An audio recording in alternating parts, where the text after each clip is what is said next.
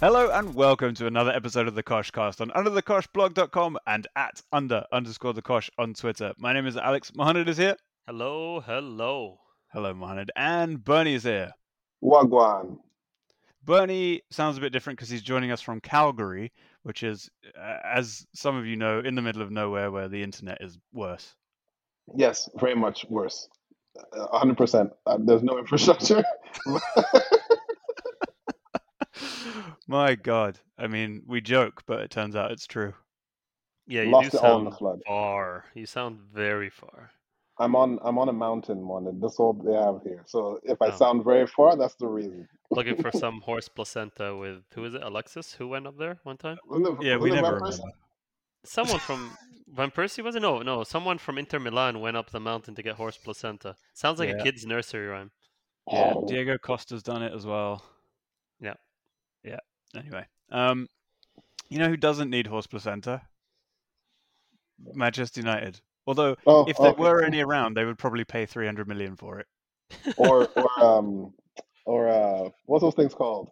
Those puffer things. What's it called? Inhalers. Yes.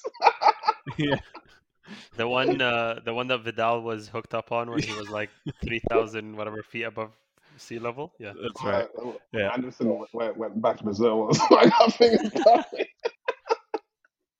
that's it. Listen, Bernie, it's been a rough few weeks, man. You know, at least from a footballing perspective, you've been troubled.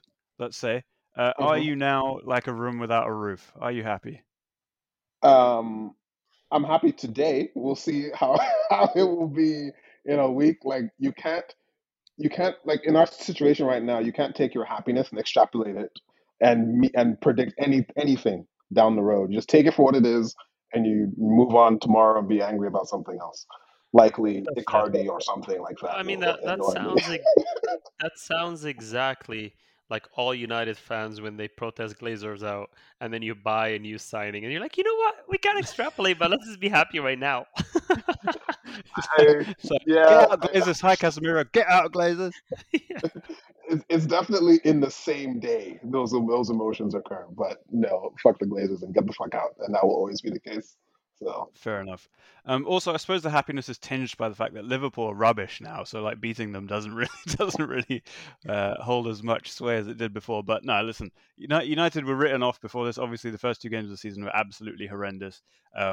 Then you kind of had the whole like Arnautovic thing and Rabiot thing, and then randomly switched your target to Casemiro and actually managed to get that one over the line.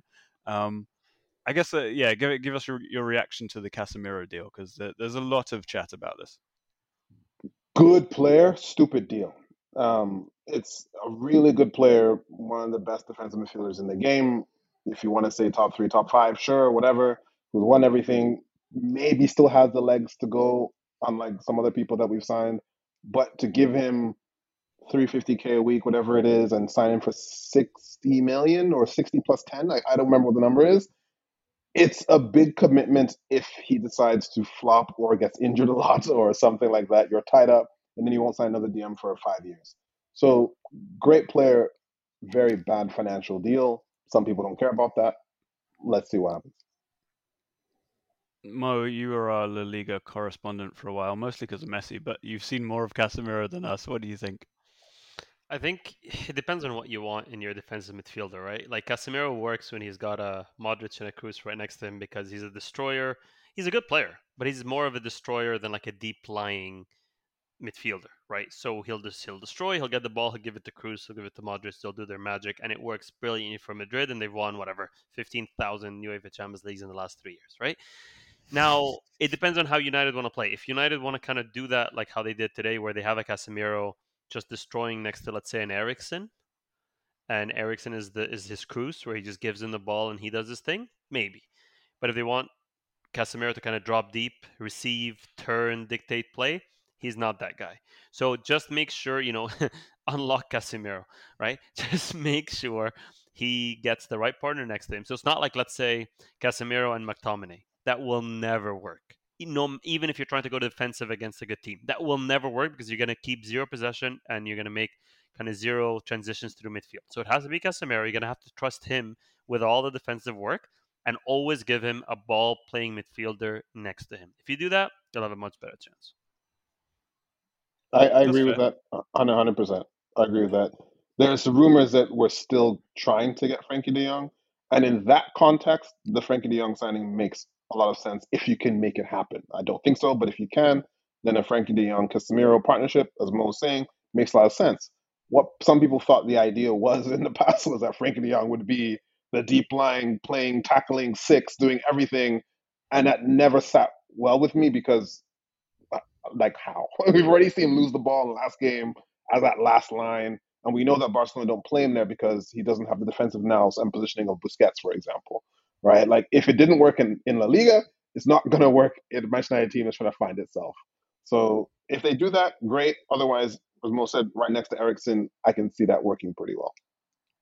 Fair enough. Ten Hag actually went with like Eriksen next to McTominay today, which like was very brave, I thought. Then we looked at Liverpool's midfield, and you kind of thought, actually, this will be fine because Liverpool's midfield is Jordan Henderson, Harvey Elliott, and James Milner. Now, I understand the temptation to play James Milner because it's a big game and experience and blah blah blah blah blah.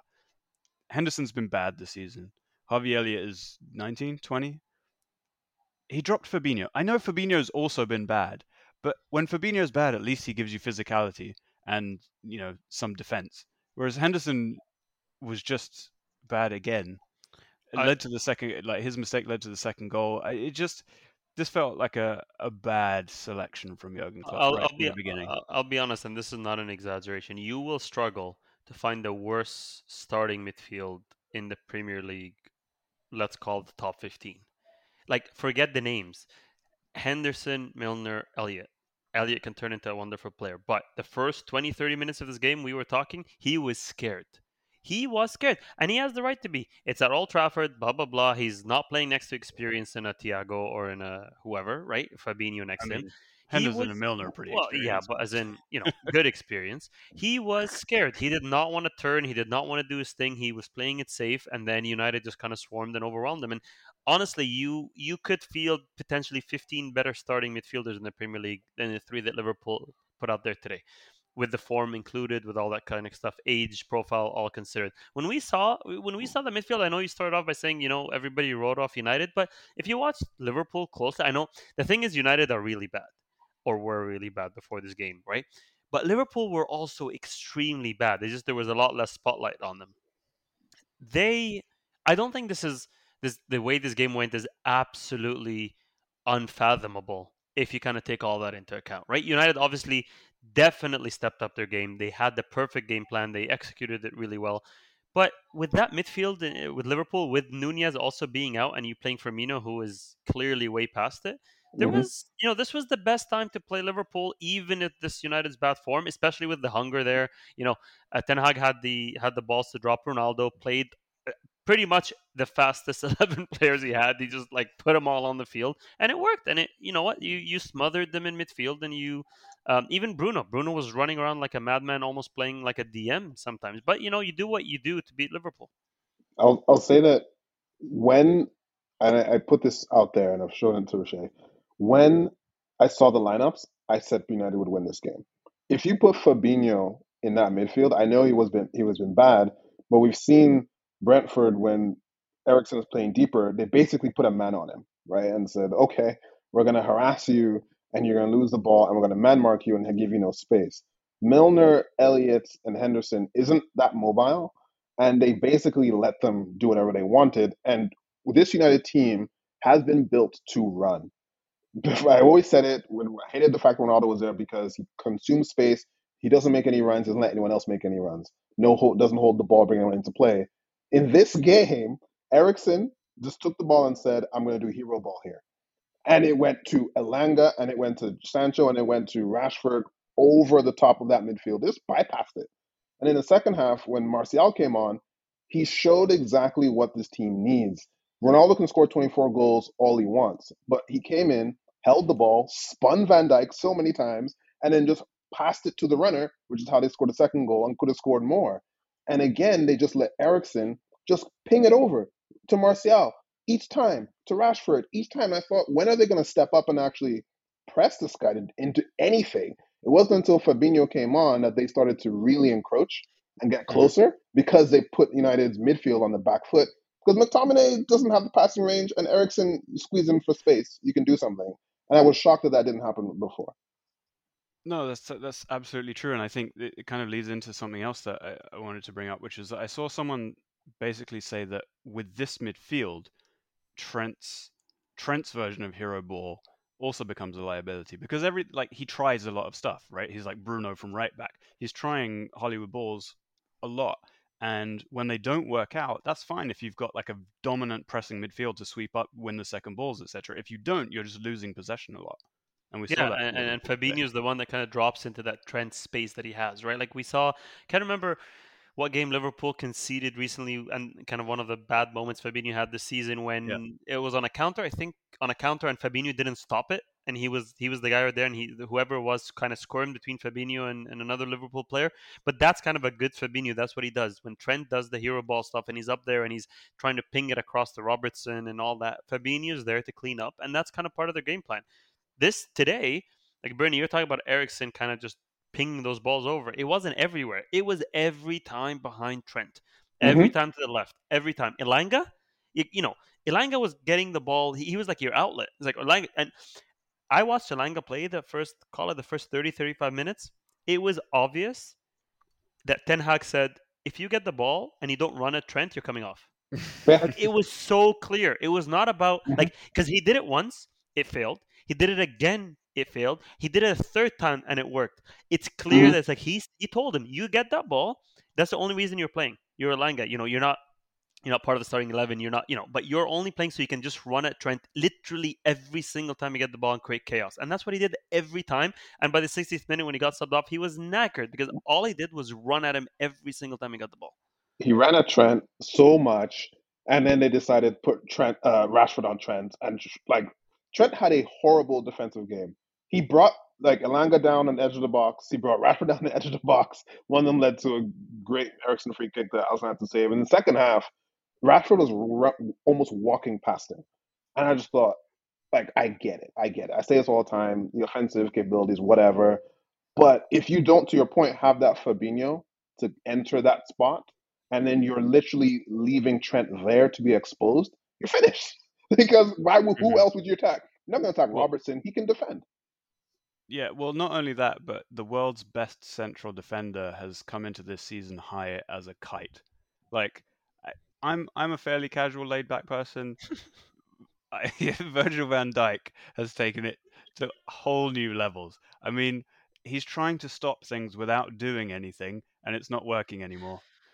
Alex, we talked about this at the start of the season. We said the emergence of Willie Saliba It is rattles him. gonna rattle Van Dijk. We He's talked shook. about this. Do Saliba. We talked about this. We said this was gonna happen. Everybody laughed at us. Van Dijk is shook. Did you see Milner? Did you see Milner whispering to Van Dijk, Mate, "Hey, step up here, because screaming Saliba's at better him. than you, mate." Yeah, we heard it. We could all see his He, lips he, move. was, he was like, That's exactly what he said. Saliba's chance is better than yours, and Saliba's actually killing you, mate. You see that goal? Fuck off, mate. Because like ever since the Champions League final, it's as if like Van Dijk has made a point to double down on this whole hands behind my back thing, and I can defend like this because he keeps doing it, and they keep scoring goals on him.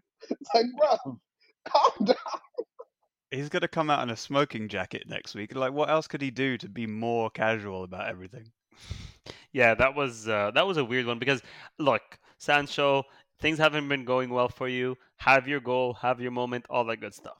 Now that said, he took like a million touches before scoring. Like I get it. He kind of like Milner went flying, and then he took another touch with his right. He brought it back with his left. Then he took a shot. Like you do not have this much space in a Premier League box. Like it was ridiculous. And Van Dijk just stood there and didn't even try and close the angle down. It just, yeah, it didn't make any sense. I thought, you know what, good goal by Sancho. At least he was composed.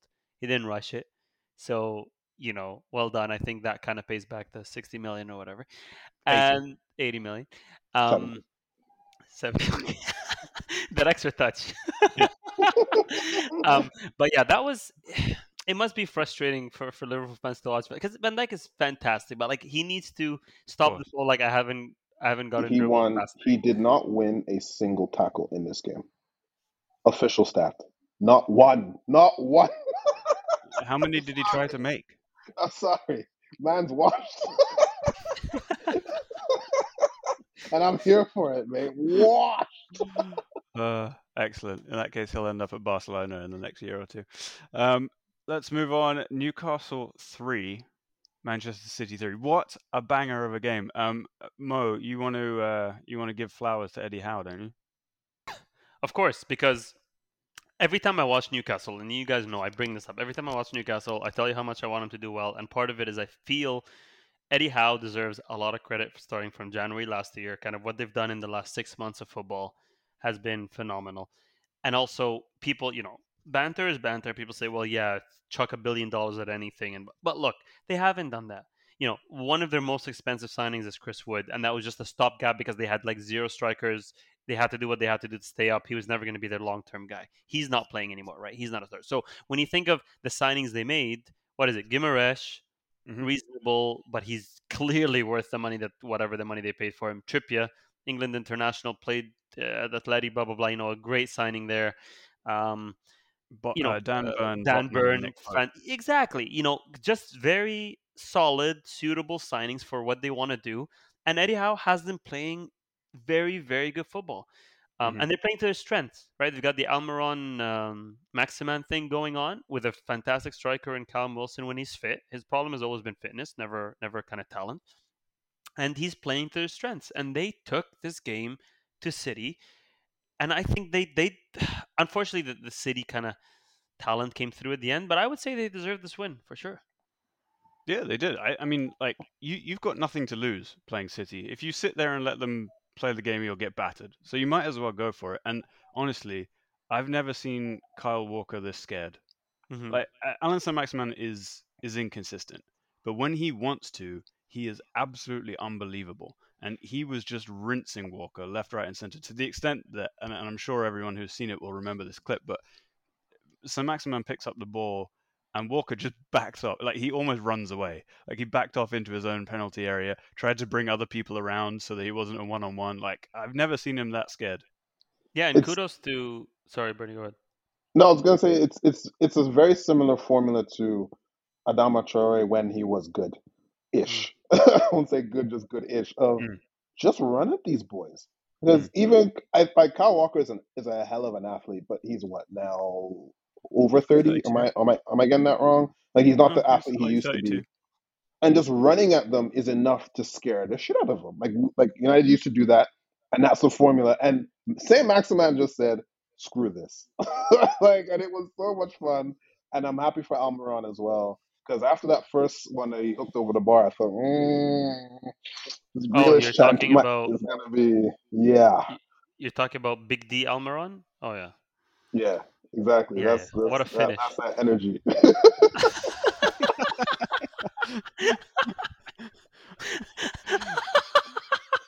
It's amazing. But yeah, I thought also we got to give credit. Like, not every team goes down 1-0 to City in the 5th minute and doesn't think, "Oh, here we go." You know, because at that moment it was like, "All right, City are here to play today. Gundogan, fantastic goal. Newcastle are gonna get it." They came back. Guimaraes again, man. Like, it's one of those where it's like, he was kind of linked with a lot of, let's say, bigger teams at the time as well. Like, Arsenal was one of them. A couple more. Like, you're thinking a couple of teams must be looking at this and going, "We missed out. We missed out big time." Yeah, and like he was just phenomenal in central midfield, and he kind of has been since he showed up, really. And apparently he doesn't like make the Brazil starting 11, which is very curious. But Kieran Trippier's free kick, delicious. Well, apparently he's scored 3 out of the 4 direct free kicks he's taken for Newcastle, which is ridiculous. It's those ones that go in that corner, the kind of the reverse free kick. Those have a special place. But like, yeah, I was just, like, City. The thing is, like, people like the theory is there on how to play them. It's just whether you're able to apply, right? And Newcastle are built that way. They're built to apply that kind of counterattack, kind of get him on the break, play quick, play fast. And Joe Linton even in midfield, just as a physical force, bodying people, pushing Bernardo Silva around, pushing Gundogan around, doing his thing. And that's another Eddie Howe thing. Who would have thought Joe Linton can play center midfield? Like he was a joke out wide at one point or up front. Like he was actually a laughing stock. And now look at him, one of their best players. But City came back. They kind of picked it up a little bit as Newcastle also started to tire. KDB's assist for the third goal to Bernardo Silva was a peach. Ridiculous. Do you think that like every time he gets the ball, all the defenders are just going to run towards Haaland, and so like other players are just going to be able to score these kind of goals? Haaland was actually like quite peripheral for the first hour of this game. Wasn't really in it. We talked about this, like how's that gonna work? And he just wasn't really getting as involved as you would like, or I guess as a City fan would like. Yeah, for sure. But he got his goal, and that's basically what you're going to expect from Haaland. City will dominate the game enough that he'll get a couple of chances and he'll score one. Like that's basically going to be the model.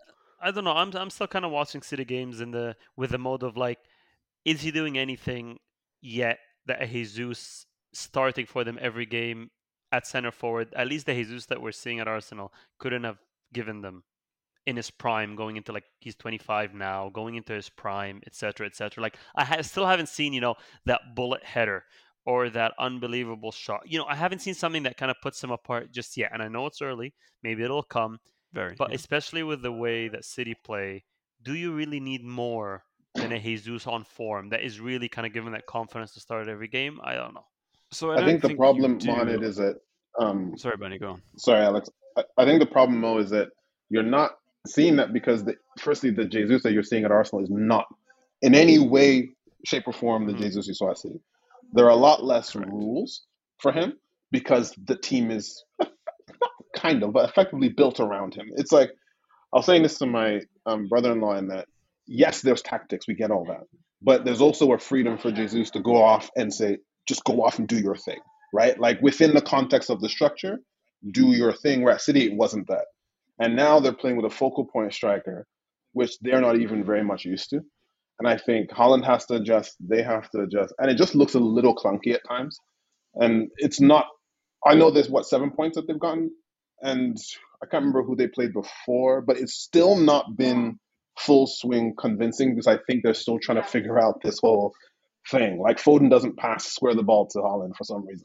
I think he's like, there's a number 9 in that position. This is weird. I don't understand this. So they are still trying to figure it out, and eventually I guess they will.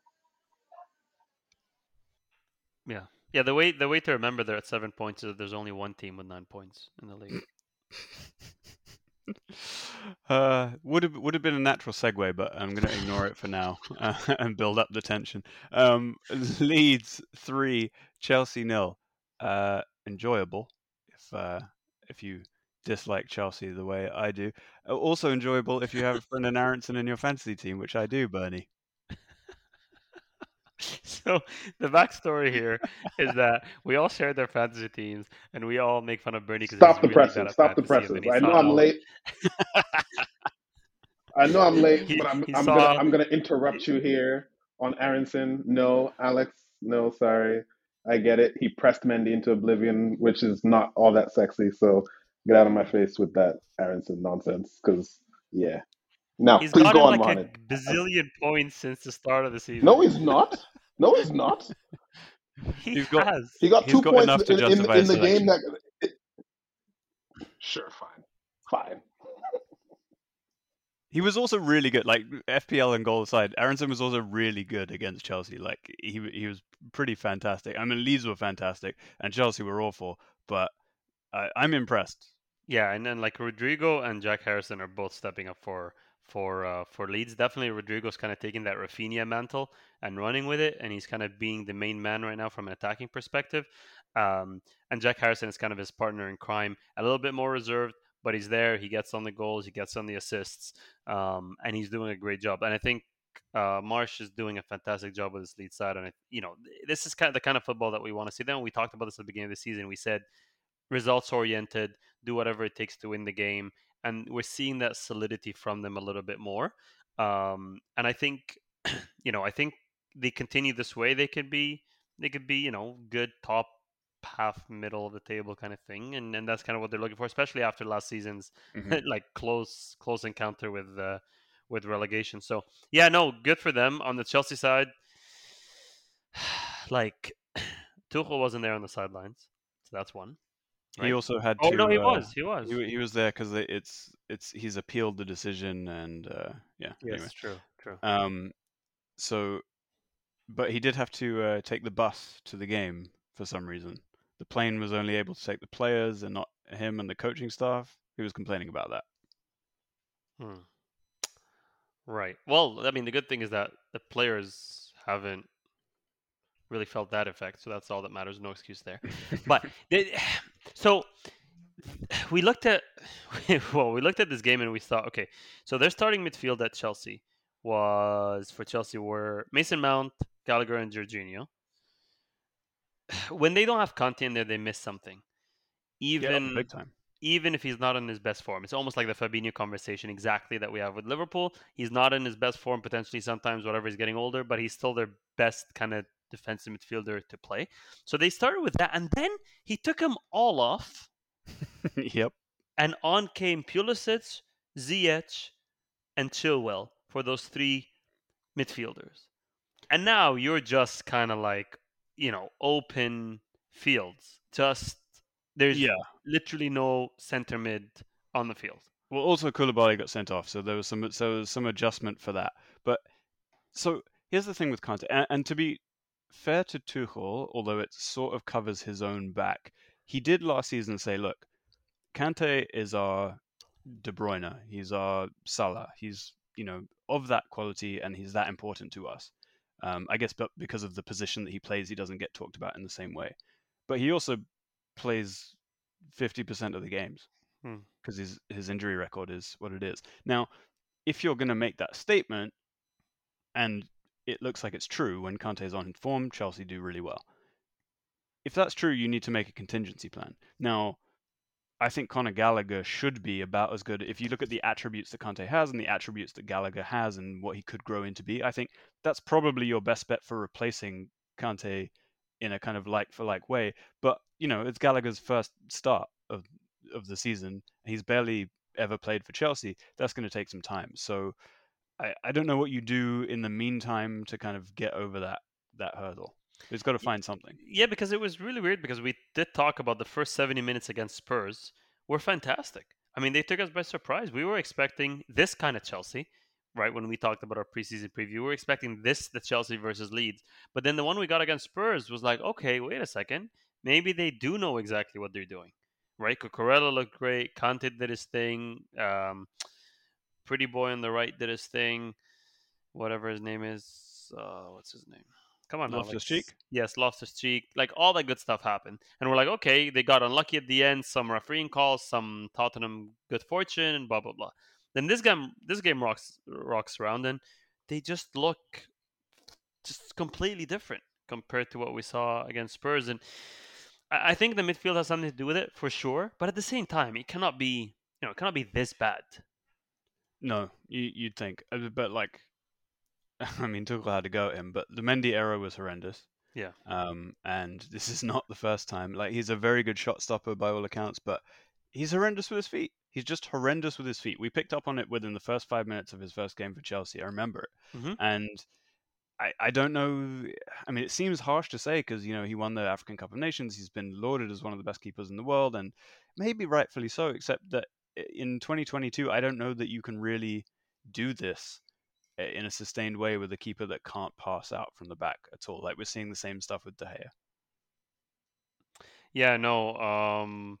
I think you're right, and I think the keepers get kind of judged differently depending on what team you play for. Like, you can be a very good shot stopper in the middle of the table or whatever. You can be, but yeah, if you're playing for like a top team, I think you have to take that into account because that's just how football is right now, how they build up from the back. I mean, Donnarumma has a similar issue with PSG. He's a fantastic shot stopper, tall, lanky, great for that kind of stuff, but he's not, the best with his feet either, and he struggled a little bit when he first joined. Same thing, and they're kind of, I think right now they're the two keepers that last year were kind of fighting for the Golden Glove or whatever their award is called. So Yeah, I think it was very clear, and we saw it from the first 5 minutes that Mendy kind of played. So the problem is I can't even say, well, don't give him the ball too much, because they gave him the ball in acres of space. He just had to kick it out. Just kick it.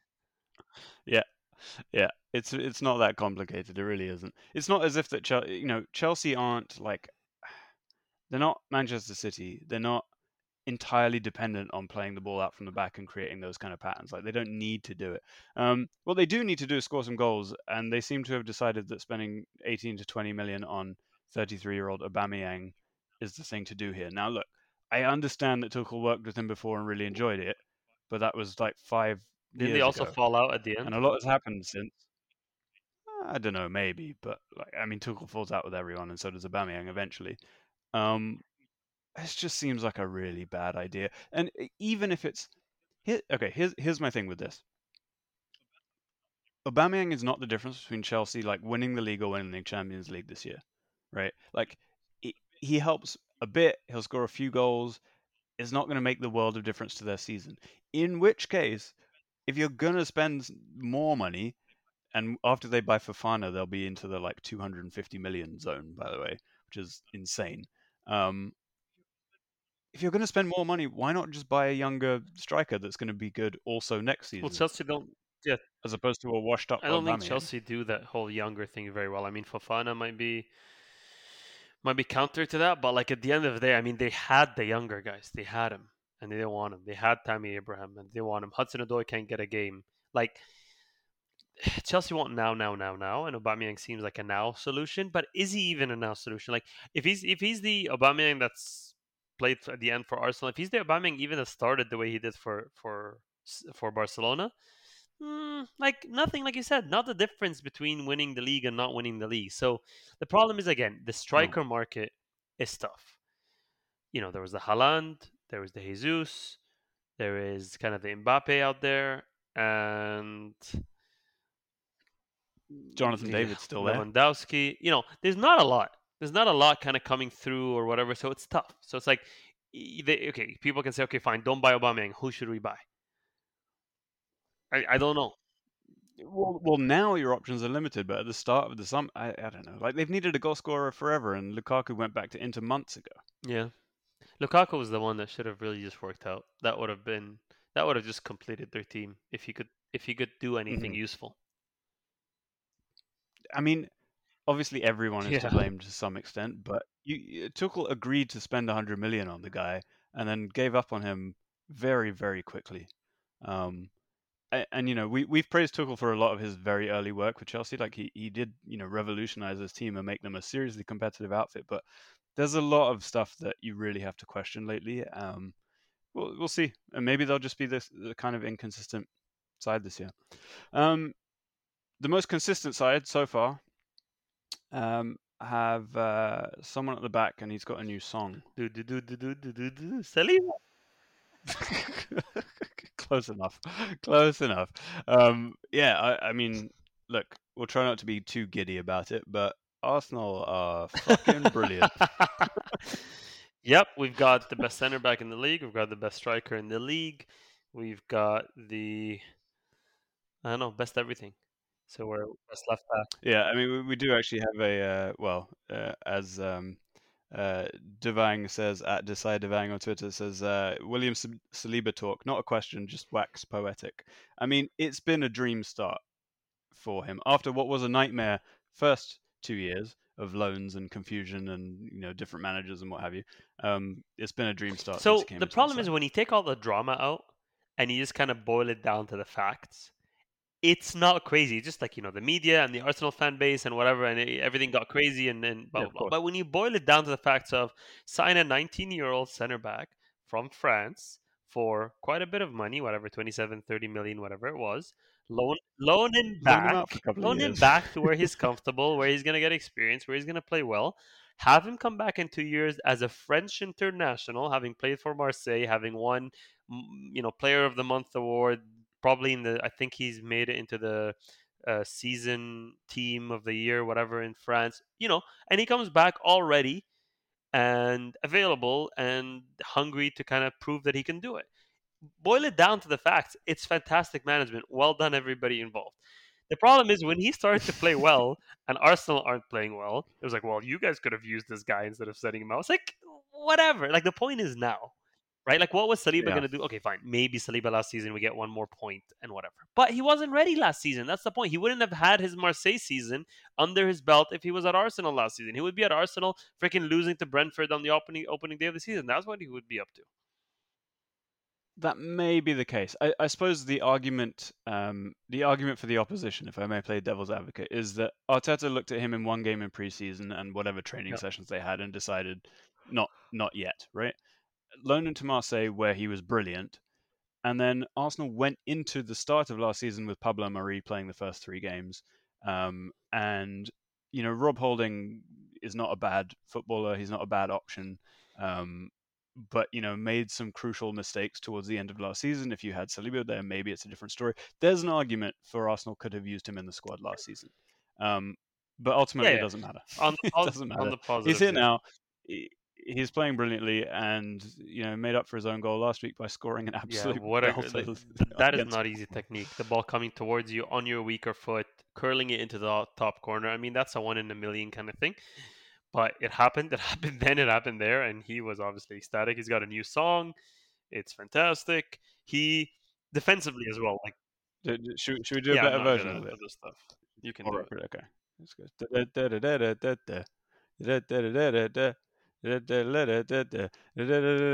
Saliba. There you go. Okay. I thought defensively, he's got that Virgil van Dijk aura about him. He uses it well, but he actually makes a tackle once in a while. His distribution from the back is fantastic. He's very comfortable on the ball, very calm for such a young defender. Now we just need to get him and Saka tied down to new deals. And this team, I mean, in recent memory, I do not remember a more complete Arsenal squad in terms of starting 11 talent, but also options. Every single position, bar maybe 1 or 2, have a competent substitute that can come in and do the job. And this started last summer with all our 7 or 8 new signings, that 5 or 6 of them absolutely solid, contributing to the team, fantastic. Then this season signings in Zinchenko, Gabriel Jesus, just really kind of the Jesus signing has been transformational. It just has been, and it's not his stats alone. It's just the way he kind of brings the energy, brings the fight, wants to be the main guy, is doing it for everybody around him, seems to be a great influence in the dressing room, a winner who's won things, knows what it means to, perform under pressure with Pep and all that stuff. And I thought, you know what? This is the first game in a very long time away from home as well. I know it's Bournemouth, but hey, we've had instances where it was just Bournemouth and we've messed it up big time. And it's the first time in a long time where I just sat there absolutely relaxed, just enjoying a game of football. Yeah, no, like a comfortable win is not to be underestimated, especially in this Premier League. There are very, very few and far between. Very, very few. Even the worst teams are not bad and give you a hell of a game. What I would say about Gabriel Jesus is like you're just seeing a different side of it. It's like he exited a relationship that was bad for him, and it wasn't even that bad, right? It was Man City. He played a bit part role and he did well. And then he comes to Arsenal and he's got more freedom, as Bernie was talking about earlier. And he just looks reborn almost. The work that he did in the build up to the first Odegaard goal was ridiculous. Like he pulled the ball out of the sky with the cleanest first touch you could ask for. Dribble, held off a 9-foot defender, dribbled past another 2, and then laid a perfect ball into Martinelli. Like, I mean, you really can't ask for more from your centre forward, especially one that isn't, physically that guy. That well, I mean, he basically whatever Bournemouth had in plan with that couple of moves, he just threw it all out the window, right? And that's kind of what you have to do against these teams that want to just hunker down and kind of frustrate you and stuff. Is you need that brilliance once in a while to kind of just create space between their lines, and then all of a sudden from there, the minute he turned and he was running at the back line, it was now just pure defending 1-on-1, and you're most likely going to lose that, right? But then, brilliant. Like, again, Martinelli working on a lot of shooting on his left, which is very obvious. because he's going to find himself in those positions a lot. And nothing's worse than kind of that reverse foot person that has to cut in every time and it's super obvious. So clearly there's been work done in the background saying, look, you're very quick. Your first 3 yards, you're faster than anybody. Just push it to your left side, get past them, and make anything happen. Just hit it. Because with the left foot, you're not really aiming like as much as your dominant foot. Just hit it well on target. Something will happen. And in this game, it came off the keeper. Odegaard was there. Second goal, again, brilliant. Odegaard, I mean, that is a good finish. He finished it very kind of with authority. And I like that. And people were talking a little bit after Odegaard's first couple of games, like he's on a bit of on the periphery. We're playing a lot more on the left side. He's not getting that involved. So he had his game today. Now the next game needs to be Saka's game, and then everybody can just sleep happy. Everybody's had their game. And yeah, no, look, easy opposition, sure. But it's not just the 3 points. It's what we're watching. It's what we're seeing. Now, can they keep that consistent? Can the fringe players come in and do their job when needed? And can we do this against the better teams? That'll be the test. But knowing Arsenal, these were not given. These games were definitely not given. No. None of them are. No. I just feel there's a different feeling about the team, and I think that a lot of that comes from Zinchenko and Jesus. And what it kind of felt like to me when I was thinking about this was like, you are playing a video. Mikel Arteta is playing a video game, and he's bought 2 people who've already completed it. Yeah. You know what I mean? Like, they've achieved the version of football that he wants to play, and they're showing everyone else how to do it, and that just makes a ton of sense. And frankly, like, some of the reaction from some people in seeing Arteta in the All or Nothing is like, oh, what a Pep wannabe. And my reaction to that is like, well, yeah, like, why wouldn't you want to do exactly what the best manager, arguably, in the world you're telling me does? there's only one Pep, but I can have like his reincarnation. Thank you very much. Like, let's do that. Like Zinchenko is like Arteta's wet dream, right? Like, it's just like the thing about these 2 players is that he knows them very well. Like, I watched this league inside out every single minute. Could I tell you that Jesus could have been this player? I don't know. Like, I wouldn't say 100%, oh, yeah, it was always bubbling under the surface. No, I'd be like, you know what? If I had to guess, he's a fantastic finisher in the box. A team has to be built around him that plays very well. He finishes it off because he's an instinctive striker in the box and can do his thing. And that's me watching him almost every minute that he's provided to play for City. But someone else looked at it. Arteta knows it from trading. Other people have looked at it, and they're like, you know what? There is something else in there that if he comes to Arsenal, will come out. He's 25 now. He wants to be the main man. Could I tell you that he can hold the ball up, a long ball from the keeper against the 6'2" center back? I would have said, hell no, never gonna happen. And that's me watching every minute he plays. It's not ignorance. It's just like it wasn't there, right? But somebody saw it. Someone said this is gonna work for us. And again, we talked about the striker market. There's not a lot out there for 40 or 50 or whatever we paid. We got an absolute deal in Jesus. Certainly looks like it so far. And, it's Arsenal. The potential for everything to blow up is always there, always hanging over. But, so far, so good and very exciting along the way. Tottenham 1, Wolves 0. So, in contrast, Tottenham are also picking up points at a good clip, but in contrast have kind of done it despite not very good performances in the last 2 weeks. First half performance here was horrendous. Wolves were all over them, and it's sort of a new look Wolves with Guedes in the team. He is good, and you had like Pedro Neto at wing back, which was kind of interesting. But they flooded the midfield, and they had control in the first half, but they're just like not dangerous enough. Yeah, they couldn't convert, and kind of the thing that struck me watching Wolves is, and I don't know if this is just too kind of general or not, but they seem to have a plan A. And it has to work. Plan A being little, small, technical guys that will tippy-tappy, do their thing with Moutinho and Neves kind of quarterbacking the whole thing, and it just has to come off perfectly. I never felt that they could score a scramble, a random goal, that kind of thing. They used to have the Traore plan B. He's just completely out of form right now. That doesn't seem to even be an option. So that's not working for them. So I just felt in that first half that they just kept trying the same thing over and over, and it just wasn't their day. So I just felt like it was never going to happen. No, and it didn't. And and it like you didn't. said, I think you were right before the game. You said, that Nouri side will be their weak side defensively, and it was. He was not very good defensively, and, Yeah. and I think Tottenham slowly grew into the game, and they just got, they're going to be this solid under um, Conte. They're just gonna be, and that's kind of what they want them to be. And unfortunately, these are the points that get you where you want to be. It's these kind of games, right?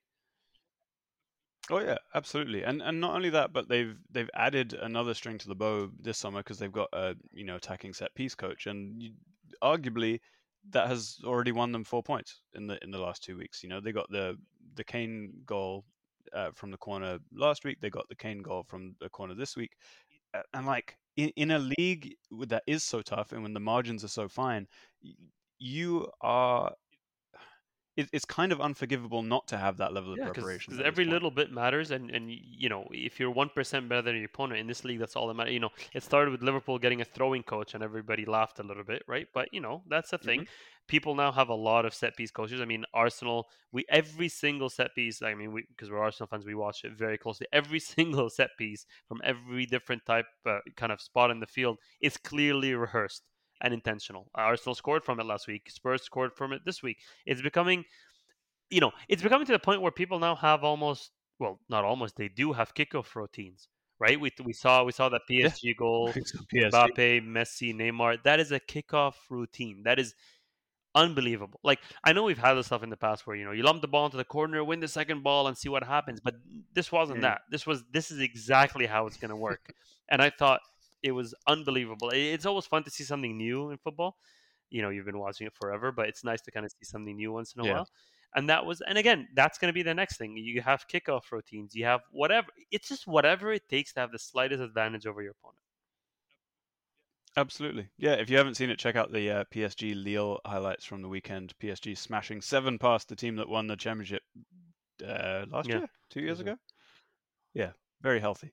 Um, from a performance perspective, just wanna throw this one in there. So Davinson Sanchez came in for Romero at the back end of last season, and he's had to do so again. Now it's been over 7 hours since Spurs conceded with Davinson Sanchez on the pitch. So there you That's go. uh, that's He's impressive. killing it. Yeah, I mean they do play Yeah. 17 at the back, but Crystal Palace 3, Aston Villa 1. Wanted to bring this up for a few there we reasons. go. Like Zaha is proving me wrong. He's not. Well, no, he's not. I mean, I Yeah. just think he's a dick. He's a very talented If player, anything, but he's he's doing proving you're right. extremely well. He's a very good player. That's also a dick. I mean, that is exactly how his season has gone so far. Yeah. Yeah, that's totally fair. But the other reason I'm bringing this up is because we got a question on it from Jojo at Mojo Dope Joe on Twitter, who says an honest discussion about Steven Gerrard as manager. He's sacked this season, right? So look, let's lay the cards on the table. You are a fan. Sure. You at least last season were very impressed by what you saw. But that's not a Bernie and I lie. were a bit It's more not a lie. They were skeptical.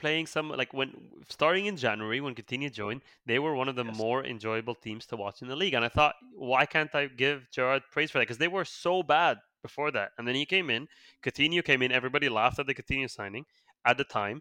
He killed it. They looked fantastic, slick football, playing so well. And I'm like, you know what? I like him. Great. And then what am I supposed to do? And then it's The fallen off a cliff. So I think I forget the stat exactly, but have they won like 2 or 3 games in the um, last 14 or something? Like if it's if they not lose good the at next all. 2 or 3 games, which are against tough opponents, it'll be Aston Villa's worst start since, like, worst managerial start in percentage one, which would be like 57% loss, I think, since kind of the club Jesus, began. yeah, like it. And what's weird is that like he's got a better squad than it was a year ago. Like this is not, I'm looking at the team. It's not a bad team. You've got Emi Martinez in goal, like Mings, whatever. But you've got Konsa, Cash, Digne. Like it's not a bad back four. Boubacar Kamara just came in. He's a very good player. Jacob Ramsey's really promising.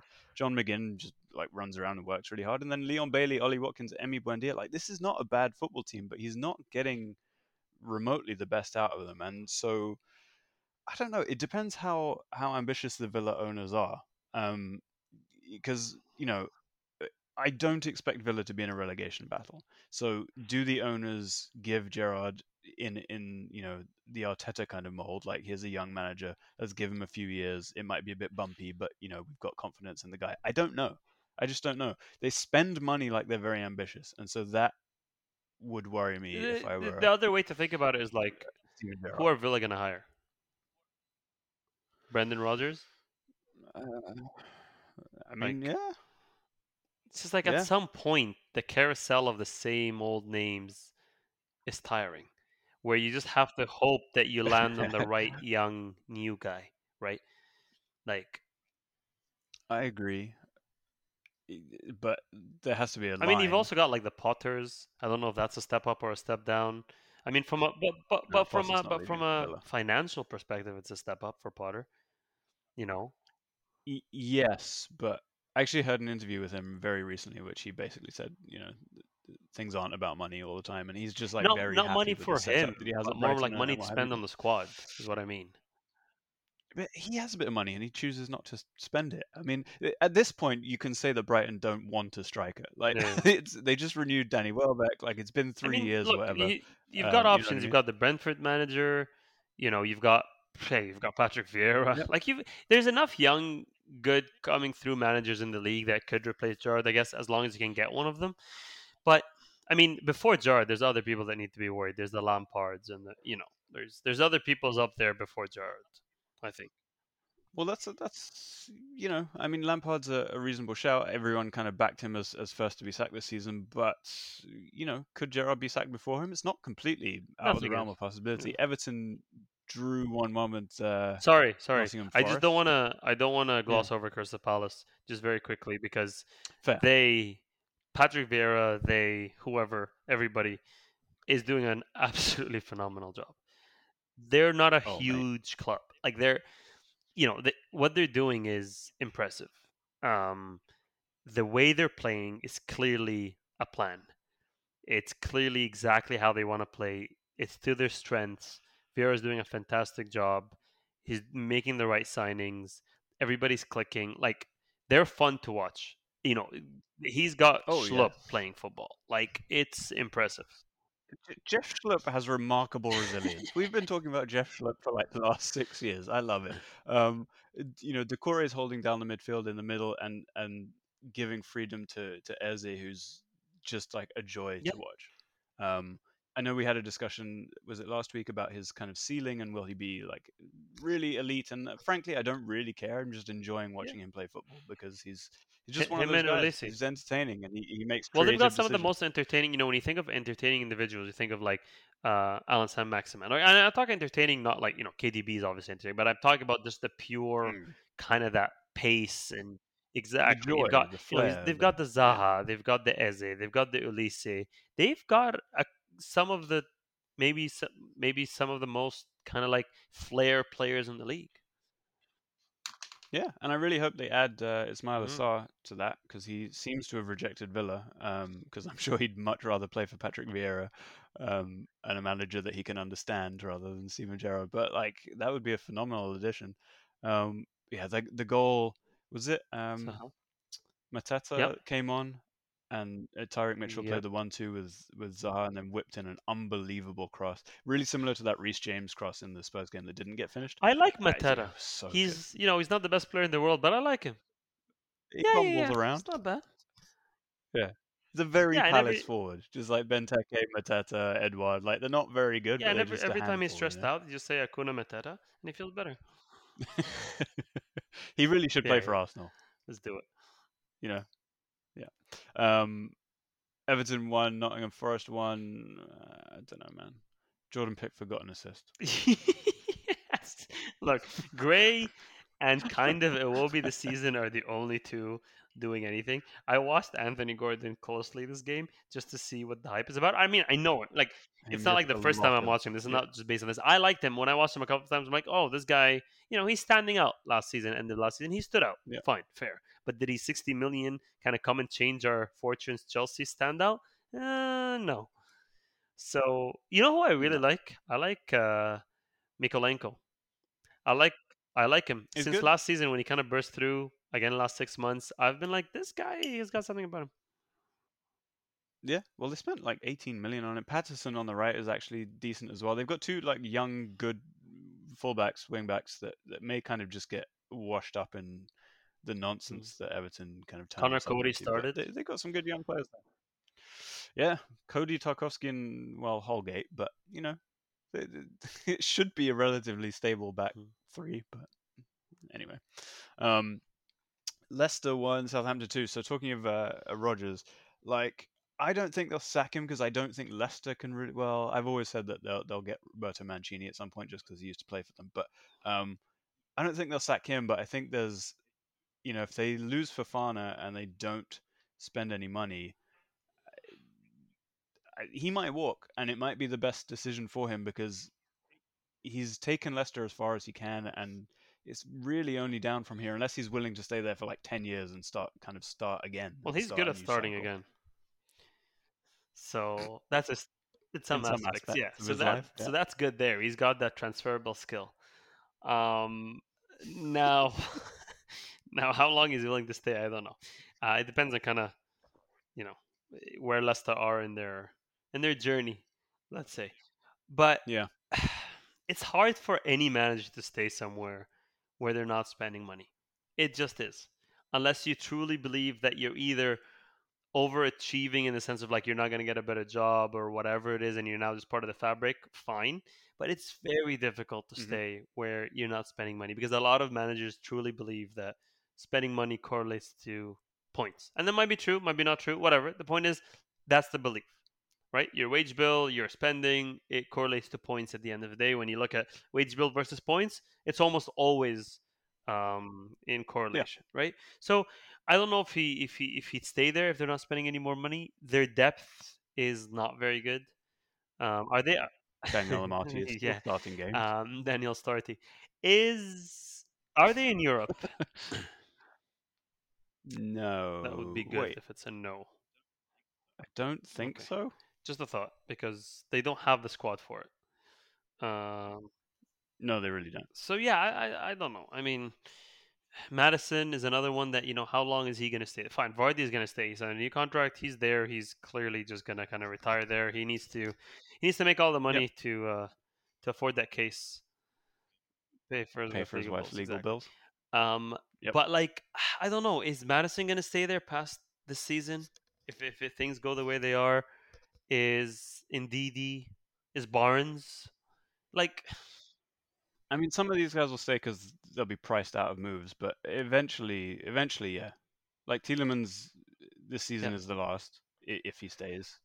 Yeah, you'd think at some point, Newcastle have been trying to buy Madison. You'd think at some point that something like that will happen.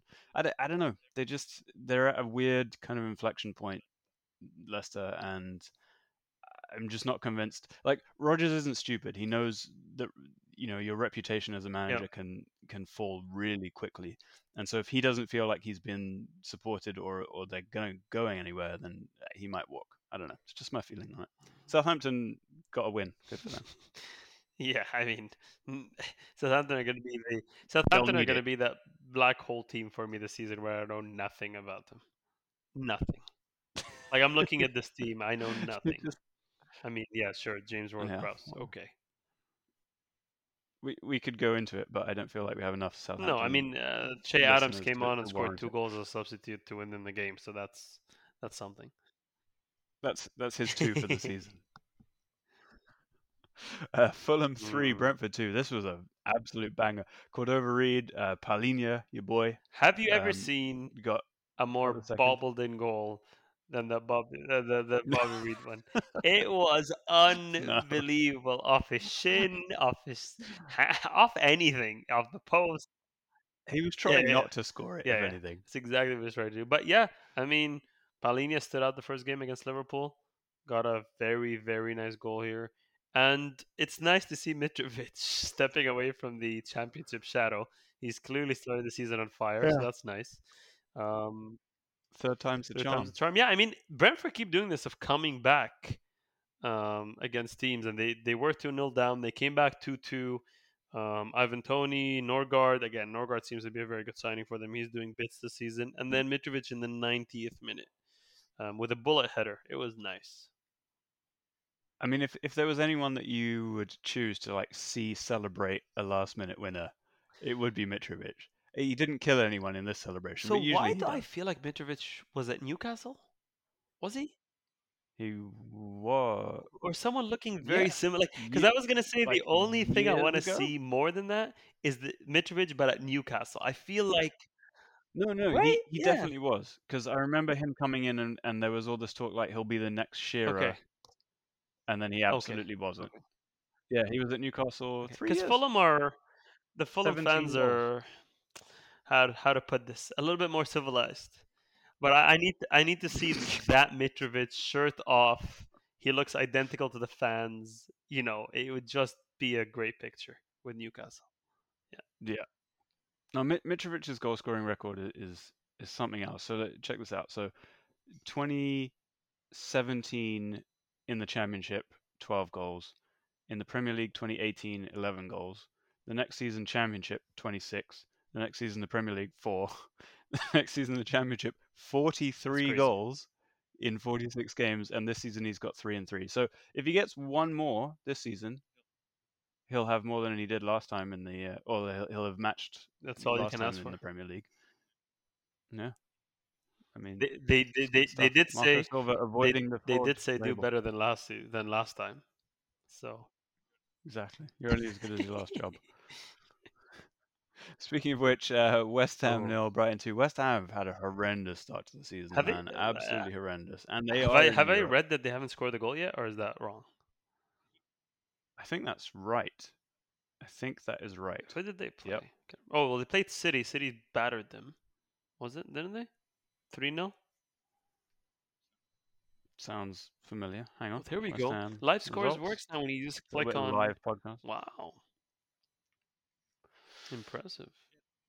Yeah, so they lost to City. They lost to Forest 1-0. And they And they lost to beat City 2-0. Yeah, forget Viborg. that. But in the league, they haven't scored yet. Haven't scored against City or Nottingham Correct. Forest or Brighton Hove Albion. And they play Aston. Well, there we go. They play Aston Villa next. So The Claret Derby. Yeah, I mean, it's kind of funny after, spending probably the most they've ever spent on a striker in oh, look at Scamacca. this. Look at I this. think Their next games are Villa, Spurs, Chelsea, Newcastle. Whew. Moyes, you want to talk about Moyes? Because because that's not if they don't that's get not anything against good. Villa by the 11th of September, they could have 0 wins. Yeah. See, I think, and I don't mean to be Right. kind of wise after the event, but like when you look at the West Ham team, Kufal and Souček were brilliant 2 years ago and have been declining ever since. Cresswell's about 30. Zuma kicks cats across the room and hasn't recovered since that incident, really. Fabianski's 37. They signed Areola but aren't playing him. And then like Rice is going to leave at some point, right? Like surely this is probably his last season with West Ham. And then you got Jared Bowen kind of carrying the can because Fornals and Lanzini or Where's whatever are a Kamaka? bit weird. And Scamacca's barely started a game yet. So I don't know. All of a sudden, they kind of look like a bit of a dated team. Yeah, I know, I agree. And a couple of bad results will do that, right? That's the problem. Like in the Premier League, it's Mm-hmm. unforgiving. Mm-hmm. It's just like if West Ham fans are already turning on David Moyes, I mean, you know something's up, right? But Brighton, on the other hand, very quickly, just a nice, technical, slick group of players playing football the way it should be played with a manager that knows Mate, exactly what he's doing. You've got the Solly Marches, the McAllisters, the Trossards, the Gross, the Lallana. Like, it's like, what do you want? This is fluid football. they Brighton are just a lovely, lovely team, and it almost does them a disservice because they obviously work really bloody hard and are very intelligently put together. And as I said, we've all been screaming like buy a striker for the last 3 years, and they've been like, "Fuck off! Stop telling us what to do. Like we're Yeah. doing fine." And they just are. Like it's been an excellent, excellent start to the season for them. Beat Man United, beat West Ham, drew with Newcastle, which, as we know, is no mean feat. And they've got Leeds, Fulham, and Leicester and Bournemouth coming up, so they could have a really, really good. They could be top 4 after 6 Yeah, weeks. no, they're doing well, and Brighton are one of those that I like to see do well because they want to play football kind of the right way, right? So Exactly. Anything else from Europe? I know Barcelona finally Barcelona won won a a game. which game. is nice. Bayern Munich destroyed a team 7-1. PSG did the same. Oh yeah. Roma won today 1-0. Smalling. Yep. Zaniolo got injured again. Inter drew, I believe. Yeah, maybe we'll do we'll do Europe a couple of weeks in when there's enough to kind of chew into in terms of the tables and what team kind of separated themselves from the rest of the pack. Blah blah blah. But I'm just gonna Fair enough. All right, I think we've got the EFL Cup to look forward to this. Oh, is that the for Tuesday some teams, stuff? at least. No. Yeah, it is. It is. Some teams have it. For sure. No, but there's actually, isn't there? Oh no, next week there's midweek. So like, oh wow, Brighton are playing in the EFL Cup this early? Yeah, I think like some of the lower league teams are in Aston round Villa, 2, and then Southampton. Everybody's playing. Everton. Everybody's playing. Well, I mean, almost everybody. I don't see any of the top teams, but almost. Yeah. That's what I mean. Interesting. Weird. I mean, 2022, and I don't really know how the EFL Cup I don't even call works, it the EFL Cup. That's fine. Still the Carling Cup. What do you call it? Okay, not the Worthington. No, not going that far back. Just the Carling Cup. Carling Cup, and what's the other one? The Charity Shield and the Community Shield. They've changed, right? Yeah, no. Yeah. None of that nonsense. Yeah. And no one calls it the Emirates FA Cup because obviously that is very ridiculous. Yeah. All right. Well, call anything, whatever you like, and we'll chat to you again next week. Cheers, Mo.